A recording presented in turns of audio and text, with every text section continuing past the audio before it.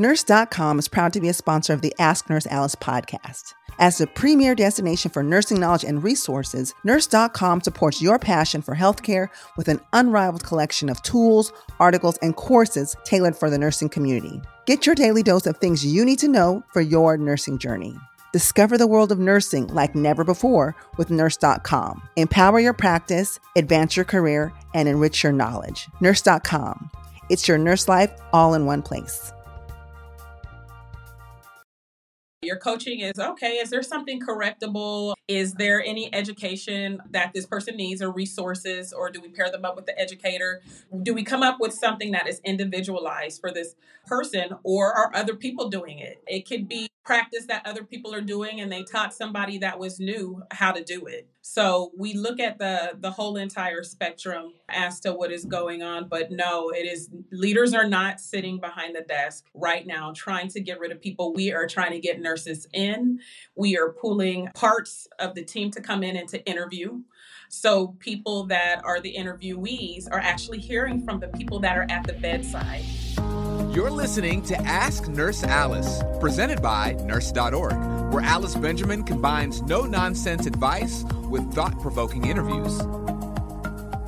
Hello, friends, and welcome to the Ask Nurse Alice podcast, the show where we talk about everything and anything nursing and healthcare related.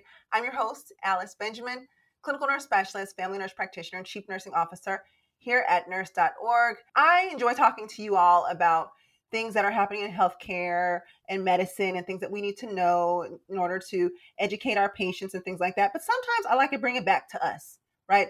And our profession. I know that there are a lot of nurses and doctors. You're doing a good job.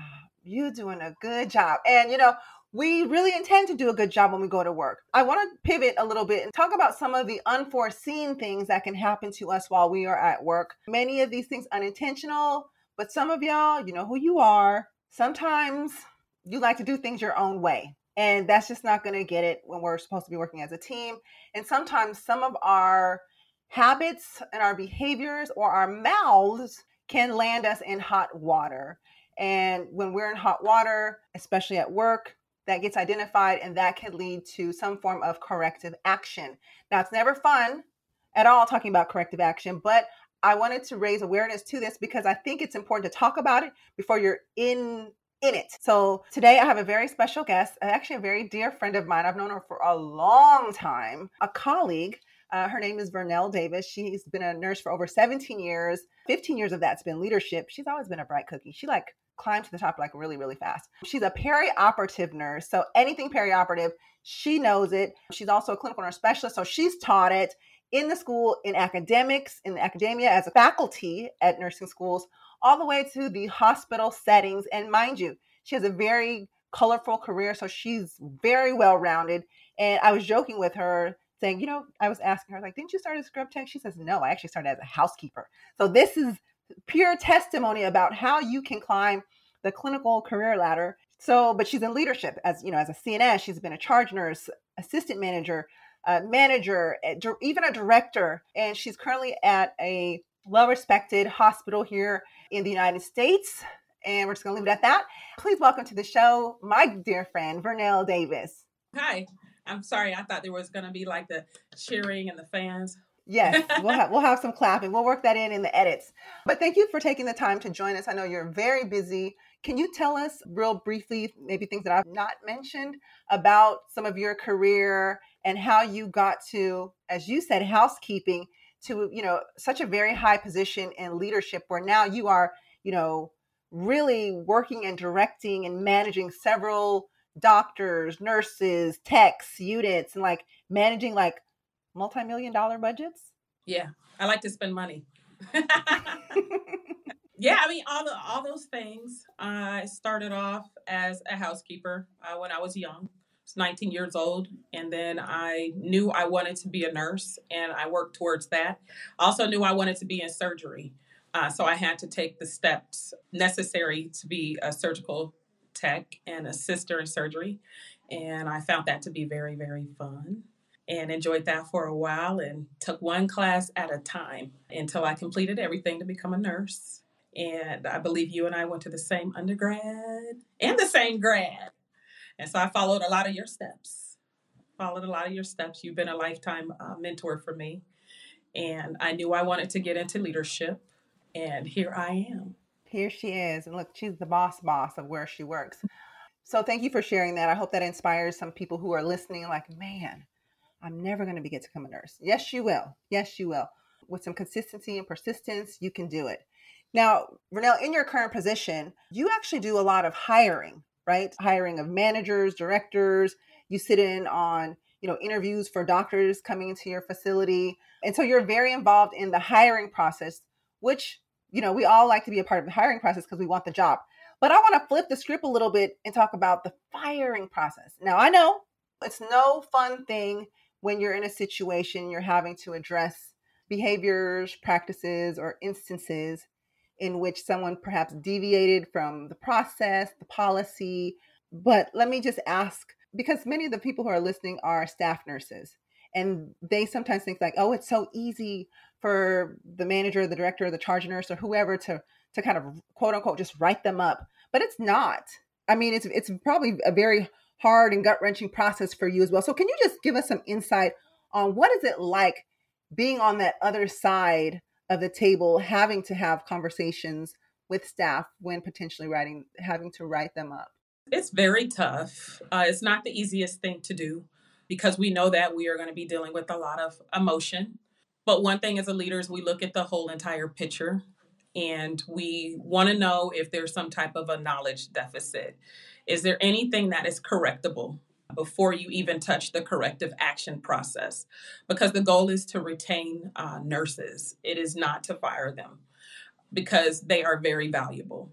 So what is important is that we're looking at all aspects of it. Is there any type of way that we can educate or get any type of resource in for that individual person? So that's the first step. And then the second step is we will look at, okay, is this a behavioral? Is this something that this person has done before? Is it habit? Did this person get enough orientation? It could be a new person. It could be a seasoned person. Hey, was there something that we newly implemented? And did we touch this group? Did this group get enough information? Do we need to mirror exactly what it is that we want in this new process? So we look at a bunch of things before going to corrective action because that is the fair thing to do. And it shows that we do value you. However, here's this new process or these new changes that have come down that we need to do because there's some evidence-based practice behind that. And what healthcare is always trying to do is follow the most current evidence-based practice and implement that into caring for patients. So sometimes it's really tough for people to move away from this is the way we've always done it to this is the way we need to do it now. Yes, I've heard that a lot. Well, this is the way we've always done it. And so that was a great explanation. And I'll sometimes add on there, sometimes there'll be, like, as you mentioned, a change in a process or a practice or a policy. And sometimes it's something that nursing didn't even know was happening. Perhaps there was a change in someone else's workflow, but it had some trickle down effect with how we do things. Maybe pharmacy changed their timing or where they're putting medications in the drawer box without, sharing with us like, hey, we're changing this. So it's really important that we all work as a team, nursing with pharmacy, with physicians, with, everyone else, because what one part of the team does will affect what the other team does too. So there's just a lot of things to look at, factors. And I'm also chiming in, guys, because as a CNS, I actually had the opportunity to sit side by side with either the director or the manager or assistant nurse manager with nurses. Again, we want to resolve this and look for what else could have happened that could have caused you difficulty, which led into some type of behavior or error here. And let's try to fix it. Let's try to fix it so everyone's safe and you're doing the right thing. Because believe me, no one really wants to be involved in this process. We're not trying to take anyone down. So for those of you who are listening who feel like, oh, they're out to get me. No, they're not out to get you. They're not. And oh my gosh, what do we do now? Who can we get rid of now? No, absolutely not. It is we value each and every nurse that we have. They're at the bedside, they're caring for patients, and they're taking care of the community. And we need our community taken care of because that impacts everything else. So that is what is important. And that's the message as a leader that a leader should have and be driving home, especially when they meet with people during, whether it's a coaching is usually your first step. Your coaching is, okay, is there something correctable? Is there any education that this person needs or resources, or do we pair them up with the educator? Do we come up with something that is individualized for this person, or are other people doing it? It could be practice that other people are doing and they taught somebody that was new how to do it. So we look at the whole entire spectrum as to what is going on. But no, it is, leaders are not sitting behind the desk right now trying to get rid of people. We are trying to get nurses in. We are pulling parts of the team to come in and to interview. So people that are the interviewees are actually hearing from the people that are at the bedside as to what do they think about where they currently work. A lot of people that interview do ask those questions. And as a leader, sometimes I step out. I want them to be honest. And let me tell you, they will tell you, hey, we've had a lot of changes, especially during COVID, and it's been tough, but this team has pulled together to make whatever happened that needed to happen with the multiple changes. We did it together. And it wasn't easy. So during COVID, there were a lot of changes, a lot of policy changes, a lot of procedural changes, a lot of protocol changes. There were multiple change. And you know what? They were so flexible, very flexible. Now, Vernell, I wanted to jump into three of the, in your position, obviously you see this even throughout your whole career. You've seen this, I've seen this. I wanted to raise awareness to those who might be listening, who've not found themselves in these situations, knock on some wood. And those who maybe are newly entering the profession, who want to be on alert of these things. What are three of the most common causes nurses get written up? So I think that's worth mentioning. Now, this may differ based on your facility, your specialty, and all these things. But, just as a nurse leader, having been in the game for quite some time, we start to see some themes. The first one I wanted to get into with you was lateness and attendance. Can you tell us a little bit about some common themes that you have seen when these issues have come up with staff? So some common things that you would see with like time and attendance, being late to work, sometimes those situations can be very specific to that person. So what we do as leaders is we try to ask the individual, what can we do to help you? That's the first step, is what can we do to help you? Especially now during COVID, we've had schools closed down. We've had daycares closed down, after school programs closed, before school programs closed. We've got single parents. We have just all different types of backgrounds. And so what are the challenges that you're having getting to work? I mean, some people catch the bus to work. And so when COVID came, there was a major impact with getting bus drivers, not just with the schools, but also with public transportation. And so it was like, how can we work with you? Do we adjust your schedule and maybe give you 30 minutes more, or, change you to a whole different shift? Will that work for you? And so time and attendance, I can say during COVID, was a really big thing. And as a leader, we had to become extremely flexible to that. However, pre-COVID, time and attendance was a little different. So if you're expected to be at work at 7, it wasn't that you were walking through the door, which is Starbucks, and coming in at 7 o'clock. It was, I need to be at report, at huddle, listening to the information that was coming down and information that I needed to give. If I'm a bedside nurse, huddle is the most important part of your day, because you're getting information, you're getting the latest and greatest, and then you're also sharing information with your leaders who need to escalate that. So being on time is important, so you get that information and you're also able to share things. Because the worst possible situation a person can be in is, well, I never knew about these changes. And yet you had a leader, well, we spoke about it at huddle, so it causes a problem with the time and attendance. And then also it can impact the care that you're providing to the patient, whether it's a delayed treatment, which we don't want to delay treatments for patients at all.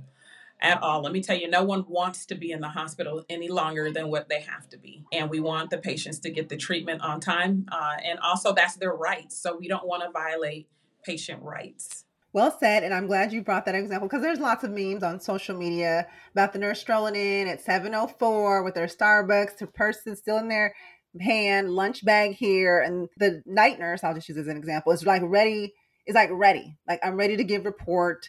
I'm ready, to start this handoff process. I'm not picking on any shift, guys, but the day nurse is like, oh, hold on, I got to do this. So if you're supposed to start your shift at 7, listen, y'all, 7, that means that You've arrived, you put all your things away in your locker, you've sipped on your morning coffee, your piece of paper in your brain, whatever you got going on. You've got your wow or your cow, whatever you call it, ready to go, and you're ready to give report or get report, give report, or listen to huddle. Okay, so let me ask this. Some things we just can't control. Like we can't control if there's an accident on the highway. We couldn't predict COVID. We couldn't predict our kid's school was going to close. And those are outliers. Those are things that might happen here, might happen there. Generally, with some communication to your leadership, giving them a call, giving them a text, letting them know what's going on, usually is not an issue. Now, I'm going to go ahead and lean in, guys, because, we're family. We can do this. There's always that one in the family. There's always that one nurse who's always strolling in late with the Starbucks, 7:04, 7:07, 7:15. So is that the person that is more inclined to, experience the corrective action? Absolutely. Yes. So that person is more than likely to experience the first step, which would be a coaching. You sit down and talk to that person. And the one thing you want to provide somebody with is here's your time. So then they can see it. So then they're aware. Some people get into the natural minutia of let me just clock in, or swipe, or let me dial in, whatever it is that they're doing. And they're not really paying attention to the time. And so what we do is we print it out and we show it to them. And there is an amount that you can have for a coaching. And maybe, hey, at 4 or 5, hey, we need to have a talk. Or it all depends on where you work. It may be at 2 or 3, hey, we need to talk about your clocking in time as to what's going on. But if this is a nurse commonly on a day-to-day that is late, then it is time to sit down and have that cup of coffee with that person and show them their time and talk to them about expectations and give them the attendance policy so they can see it and they have something to refer to. So then it's just not coming out of your mouth. It's, hey, here's the policy and here's what it says. And I'm following it and you're supposed to follow it too. And let's talk about how we can make this better, because a lot of people have the answers to how they can make it better. It may be, hey, instead of stopping at Starbucks on the way coming in, why don't you come in a huddle and during your break go to Starbucks, or come in a little earlier without clocking in earlier, because that's an occurrence too, is go to the Starbucks, that coffee cart that they may have on campus, go there and then come in, or use one of our nice little fancy coffee makers. There you go. You might buy Starbucks the night before and just warm it up in your microwave. That just might have to be what the deal is. That's a Starbucks violation. Okay. Now let me say this. We've been talking about timeliness, but this also will relate to attendance too. Calling in sick, calling in for various reasons. I know different facilities have different policies. If you're going to expect to be out for a period of time, it's good to have that conversation with you, right? Yes. You always want to let your leader know, because your leader is going to be planning for the team. So it's not that, we want to be in your business. No, it's not that. It's how do we continue taking care of the community during your time away? And we wish that you get better because you're valuable. We need you. And there is a change when a nurse calls out. Let me tell you, that one nurse who brought the glitter and the magic to the department and that person is out, like everybody feels that person is not there. So each individual person brings some. You may have the not so happy nurse that's grumpy, but that person has all the information that everybody needs. And that's the go-to person, and when that person is not there, it does impact everything. But I can say during COVID, look, I keep going back to COVID. During this pandemic, things have been a little different. And that's just because the numbers go kind of up and down with COVID. It's a roller coaster.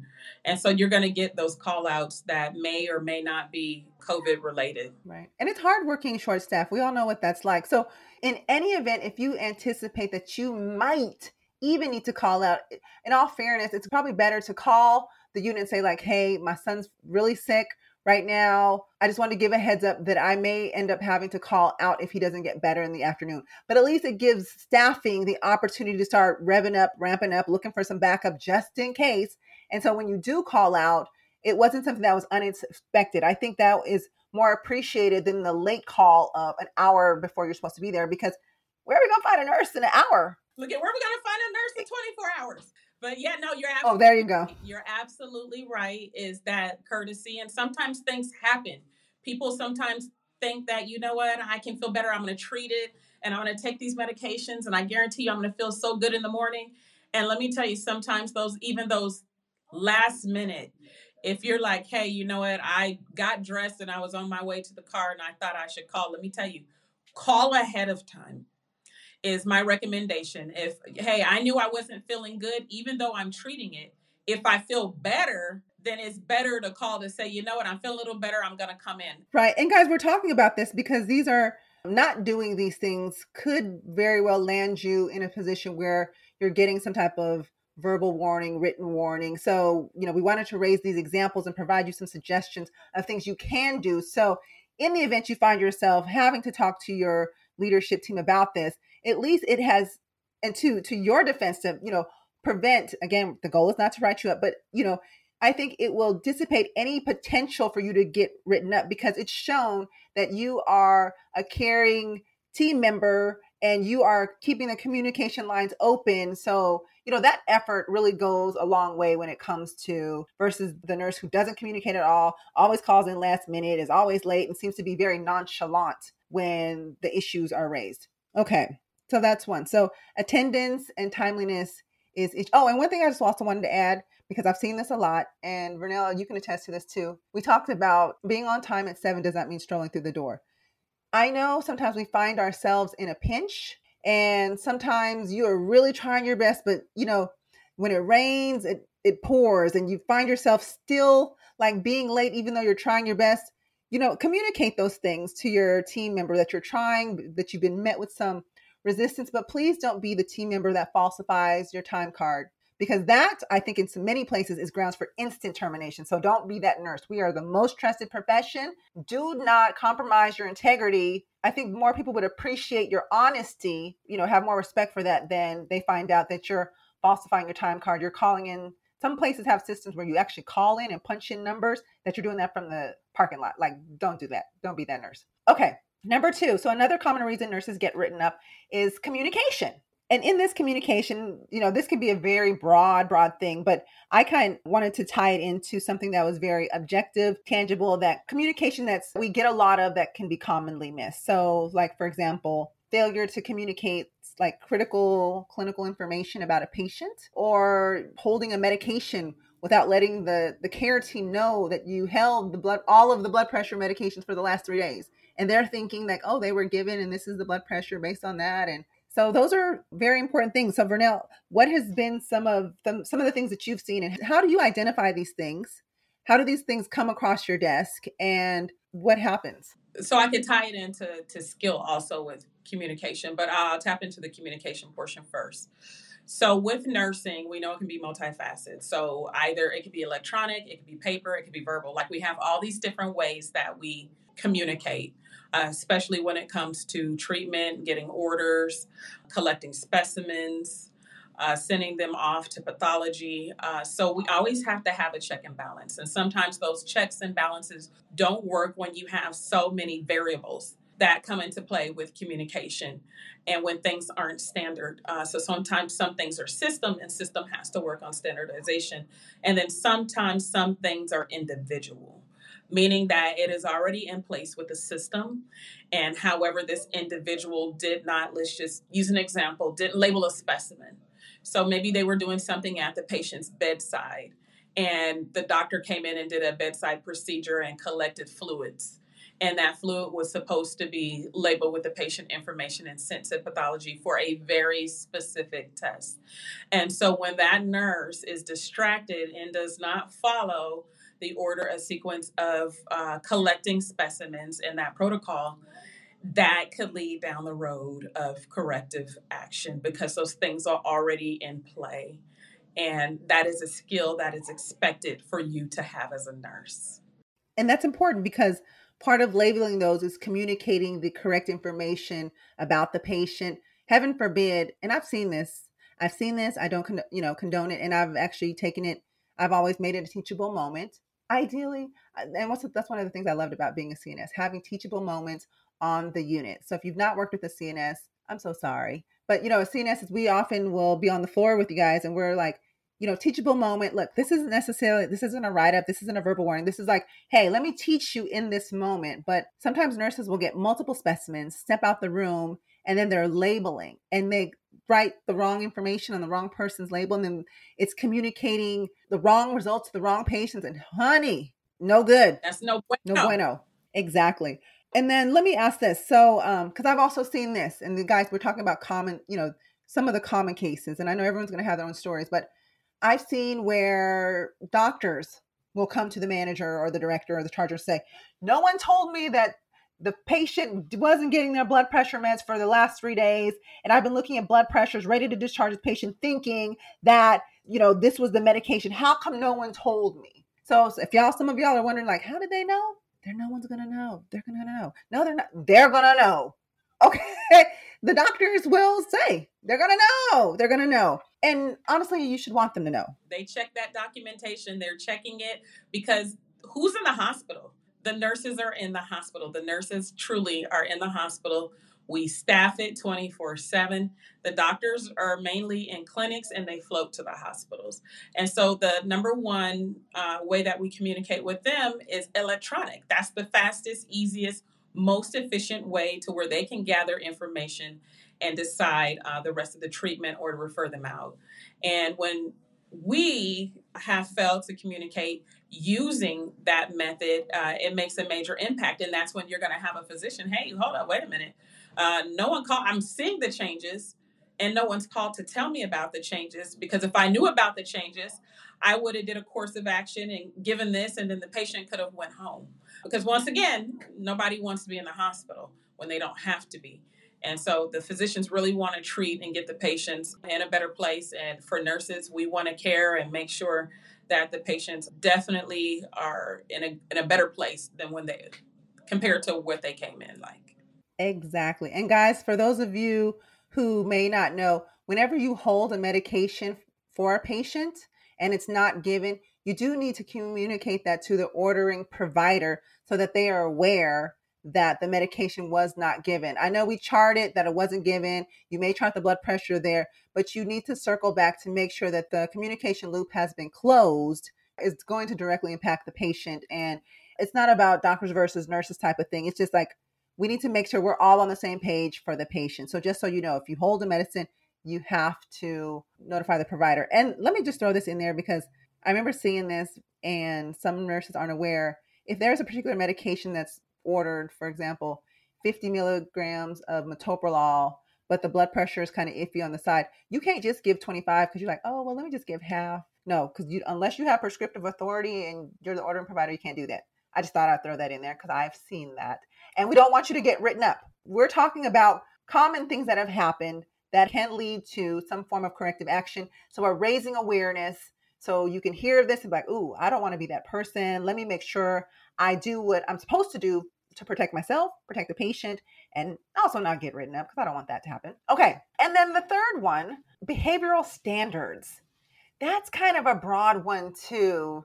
Vernell, do you want to elaborate on what that is? Because look, there is a long, probably 20-page document on behavioral standards that you're expected to read, that you signed, that you read, and that every year when you do your health stream, whatever it is, you signed off that, hey, I read this, I'm aware. But truth be told, you probably not read it in full detail. So take it away. Yeah, oh, absolutely. So you're on the right track. So what that entails is basically you should come to work being professional and be polite and be kind to your peers and the patients and the physicians. And you should communicate therapeutically. All nurses should know what therapeutic communication is. And you should come to work knowing that you are a profession. Nursing is a profession. And it's not a place where you come and I can bring my personality. But let's just give an example of, hey, so-and-so happened at home, or maybe this happened and I have my opinion about it. And I want to bring my opinions to work, and I'm going to stand in my opinion, and I'm going to be mad and bark at anybody who has a different type of opinion. In this situation, that has nothing to do with work. It has nothing to do with you taking care of patients. That is a behavioral issue that you need to get under control. and to understand that you're here, you're taking care of patients, and certain opinions don't have a place here, not here. We know that there could be politics in healthcare, and I want to just keep it at that, is that there can be. And you have to, as a professional, know when and where and the audience to have those type of conversations, as long as they're professional healthcare related politics. And some people struggle with that. Some people do struggle with bringing in the professional and leaving the personal at home. And so I like to call it excess baggage. I understand people do have bad days, though. People have bad days. Once again, look, especially during this pandemic, people have had some bad times, some rough times. Some people have lost family members, have lost a lot, or have gotten sick, and just certain things that they've had to deal with. And it's really hard. So as a leader, you recognize it, and you try to talk to the individual. One thing I will try to do is, if we have a spiritual leader that is available, like clergy, that can come in and say a prayer for the group, then that's something that I will try to offer the group. I can say that any hospital, there's a lot of hospitals that do have religious clergy. Not all your team has the same religious practices, but even giving good words or giving good vibes or including it in your huddle. So then you are raising the morale with the team. But when it becomes an individual, so you have someone that wants to pop off at someone else, and do the clap with somebody and cap on them, like those are considered unprofessional behaviors. And those are things that have no place in the work area. That is okay at home and during family barbecues and picnics. I mean, you can pop off all you want to there, but at work, it's an absolute no. And some people do need classes. And as a leader, you were to tap into those classes, and they have communication classes that will help drive some of that behavior, to where that person understands that, hey, here's a list of professional behaviors and let's give a couple of scenarios. And that person may share some of the things that they went through and how they handled it. And in those courses, they will teach them, hey, you could have handled that a lot better. Let's try this situation or this scenario again. However, I want you to use this wording, use these nonverbals versus, I said what I said, instead of that, because that can come off very attacking to somebody. I think you raised some really good points there, Vernell. I'm just going to make it plain real quick. No bullying. Don't be rude. No cursing, potty mouth. Watch the body language, the neck switching. No, don't put your fingers in people's faces. And really watch your tone and the words words matter. Words matter. And I think, it's like, well, I didn't mean to. I didn't intend to.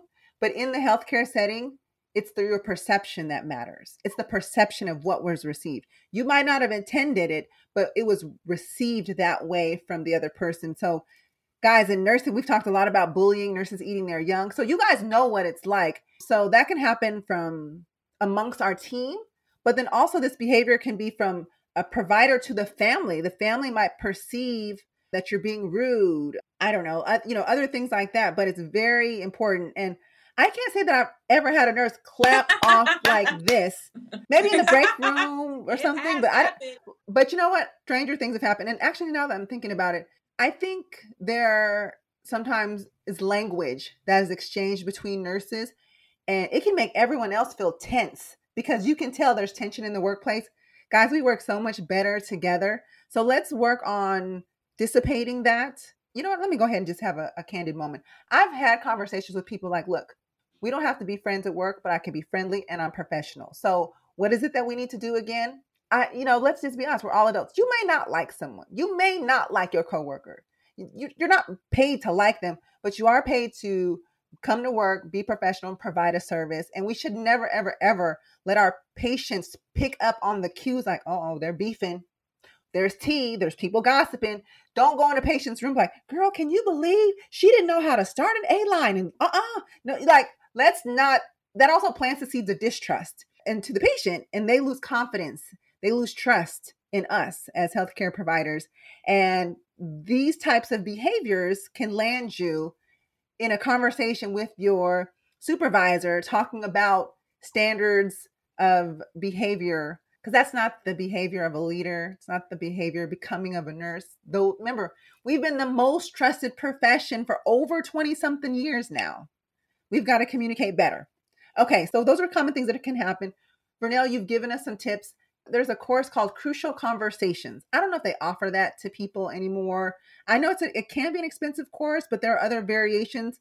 I think that's definitely an important course for everyone to learn something from. So when the stakes are high, maybe you don't like who you're working with for whatever reason, but it helps you learn to find the right wording, to posture yourself in a manner that's professional, and so that you are well received, so we can still meet goals for the patients. And if you don't, you might find yourself in the manager's office. So let's break it down. So let's say this, Vernell, let's say a nurse has somehow landed himself or herself now having to have a meeting with their supervisor because of perhaps one of the three issues we've mentioned.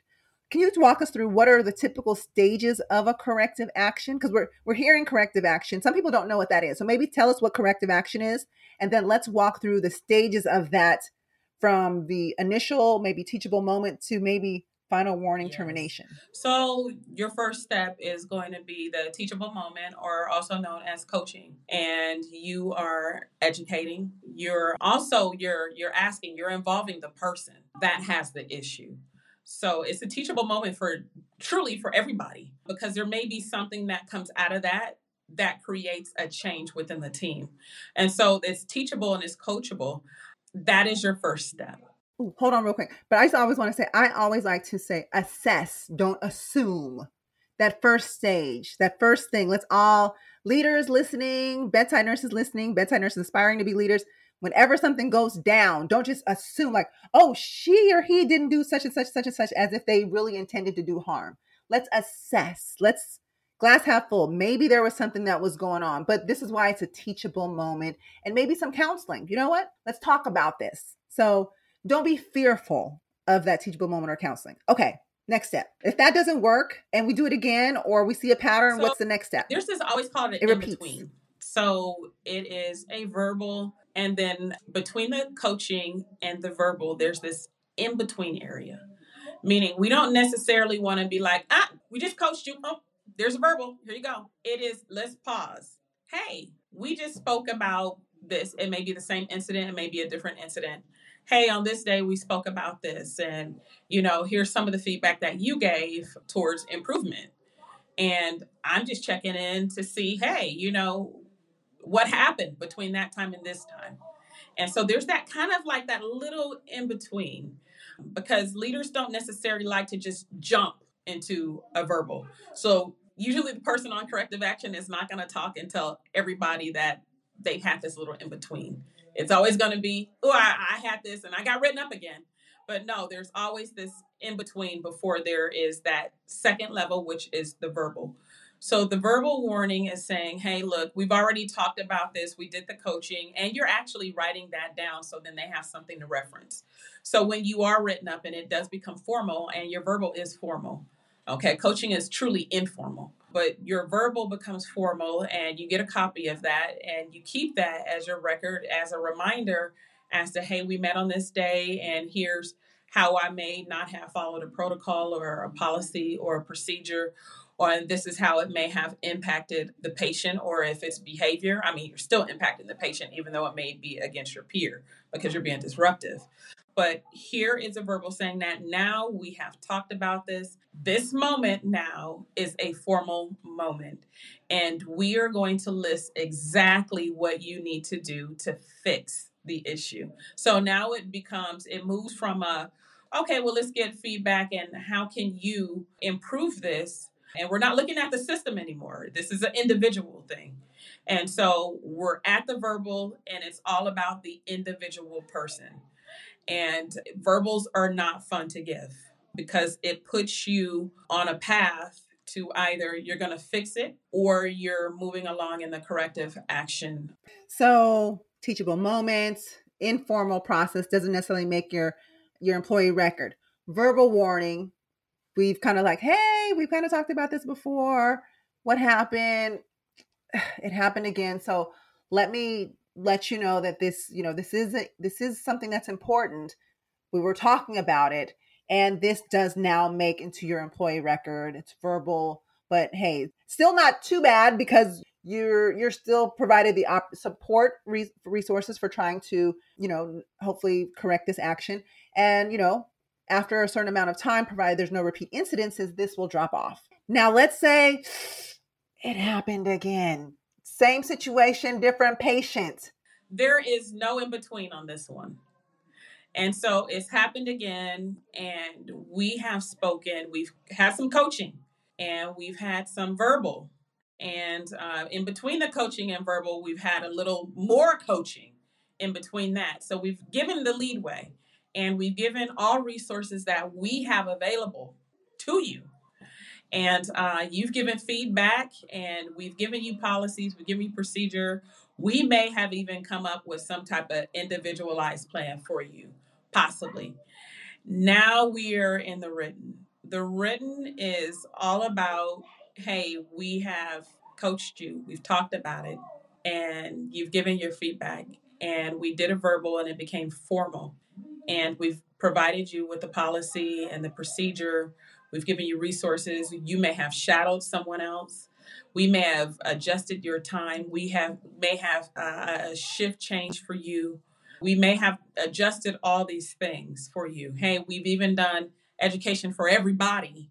And we've had you sign off on something, and you signed off that you were competent on it. But yet we're on the same path with the same thing. And what we do is we talk about this, and we let you know that you are on a formal path of corrective action, and you are at a written level. And it's serious at this point because you determine your next steps. And your next steps are either going to get you off of that course of action by you changing your behavior, which may directly impact the task that you're doing or the care that you're given, but it gives you the opportunity for that, or it's going to give you the opportunity to seek employment elsewhere. And hopefully it's not a major safety issue to where it affects your license. So we have that conversation as to here's where we are and here's what we've done. We aren't understanding what your barriers are. And if there are barriers, there still are barriers. At the written level, it's basically we've given you resolution for those barriers. Now, if it's something impossible, I don't know. Something impossible that can't be fixed, which is rarely the situation. Usually in a written, it's not a system thing. It is an individual issue. And so we inform them that your next step is more than likely going to be a suspension or termination. That is not an easy conversation to have, but it is a crucial conversation. Going back to that, for leaders, if you're listening, there's a great book out on crucial conversations that you can read and take the courses Alice had mentioned before. But this is where you have human resources is more than likely going to be involved. You will have other leaders possibly that may be there to witness it. Like it's a very serious level for a nurse to be on. It is. And let me say also, it's difficult as a leader to have to deliver this information as being on the receiving end. You're going to feel like you're walking on eggshells. It's going to make work feel a lot harder than it is because this is a very stressful situation to be in. And, you can be upset, emotional, anxious, depressed, a variety of feelings for it to have progressed to where it is. And as a clinical nurse specialist, I have sat in on conversations like this. I have worked with people on their corrective actions. Like we create a plan for success is what we call it. We map out what the issues or deficits were, what are our tools or resources or things that we can do to fix and remedy this, and follow up in between, being available. So it's not just you go from one meeting to the next, but hopefully we would have worked together. We're keeping the two-way communication open so we can help you during this time, especially for clinical things. Now, if it's something like an attendance and you just can't get there on time, that's something that I can't necessarily help you with. So you have to assess your transportation issue or, do you need a job closer to home? Do you need a different shift? But I'll say this, if it is a clinical issue, that is something that is extremely important. And, we can't allow for providers who are consistently showing that they're not able to safely deliver care, especially when we've kind of handheld through the process, provided resources. We've been available. And it's not to say that they're a bad person, but sometimes, and as a clinical specialist, I've identified this and I've learned this, some environments or specialties just aren't for certain people. They may not do well in critical care because too fast paced, high stakes, too much going on. However, if this nurse transfers to another area, maybe labor and delivery or pediatrics or med surg, and then they flourish. So it's also, an opportunity to examine where can you be the most successful. So often we look at the corrective action process as something that's bad and negative, and I'm just going to get fired. And that's not the end all be all. We really want to try to find what is the better fit for you while keeping our patients and everyone else safe. We don't want a patient harmed. We don't want you to lose your license. We don't want you to get fired. We know you got to provide and pay for bills and food and stuff like that. And listen, the leaders don't want to have to do the paperwork or have these meetings or have, because it's going to feel like everybody and their mama's involved. That's what it's going to feel like, especially if you're the nurse on the receiving end of this. So it's really an opportunity to really communicate what your needs are so we can get things done. And if anytime during this process you feel like this is not the specialty for you, it's best to identify that early on. So maybe your leadership team can help you transfer and find an area versus you get to the very end, you're like, oh, this ain't for me. But by that point, you've demonstrated that you can't safely do something. So no, it's not even safe to put you in another area. So you've exhausted that opportunity. Child, that process can be tiring for everybody involved.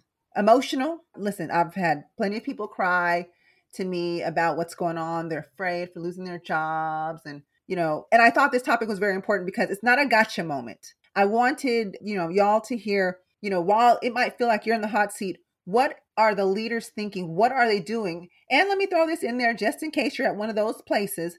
What should the leader be doing? What should they be offering you? And maybe they're not.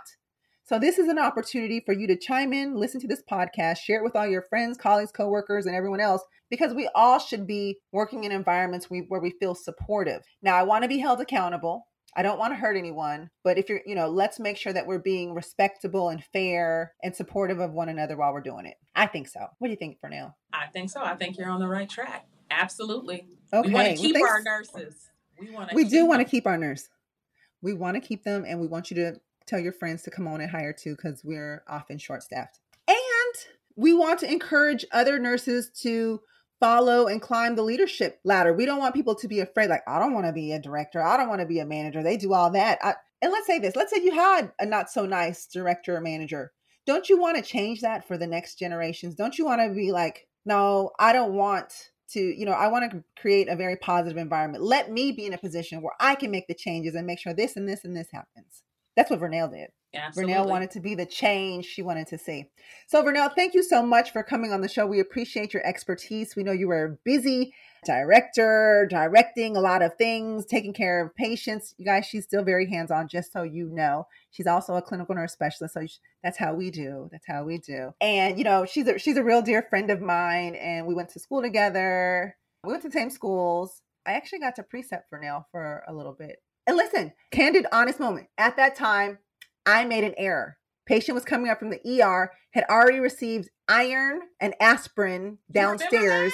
The ER, yes, I did, because when you make errors, you don't forget. So bad.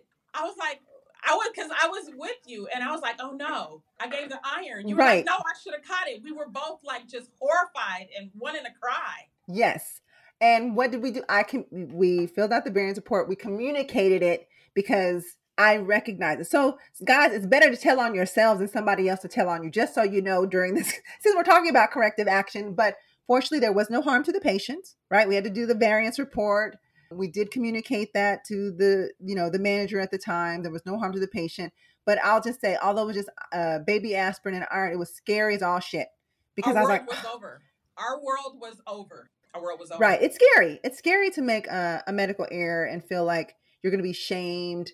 But I'll say this, we've all been in situations where we've made errors or damn near close to making an error. So hopefully this podcast was helpful for you all to kind of walk you through some of the process. If you find yourselves having made an error, mistake, or, you're dealing with any of these common issues with attendance and tardiness or behavior, get it together, behavior, no clapping off at work. We hope this is helpful. So Vernell, thank you so much for your time. We appreciate you very much. Guys, listen, if you're interested in connecting with Vernell, matter of fact, if you want to continue communicating with her, you can contact us here at nurse.org and we can forward your emails to her and to make the connection because, she did me a solid by coming on and talking on today. So if you want to connect with Vernell, is that okay, Vernell? Yes. They'll send it to us. Okay. And just because we also want to be very mindful of where people work, we don't want to bombard her work email with non-work related requests. There we go. So send your emails, attention to Vernell, to nurse.org, and we'll make sure to get them to her. She's an excellent mentor. Would be, if any of you guys are in leadership, looking to aspire into leadership, she's an awesome, look for a preceptor or mentor in your programs. So I'm Nurse Alice. Thank you so much. You can follow me on all things social at Ask Nurse Alice. If you have a suggestion, topic, you want to be a guest, please email me at nursealice@nurse.org. And please share this podcast with your friend, your colleague, your coworker. Let's start talking about these things before they become issues, right? Let's raise awareness so we can help protect those who are in these situations. We want to raise awareness. We don't want to play gotcha with anybody. Okay. That is not the goal. We don't want to play gotcha.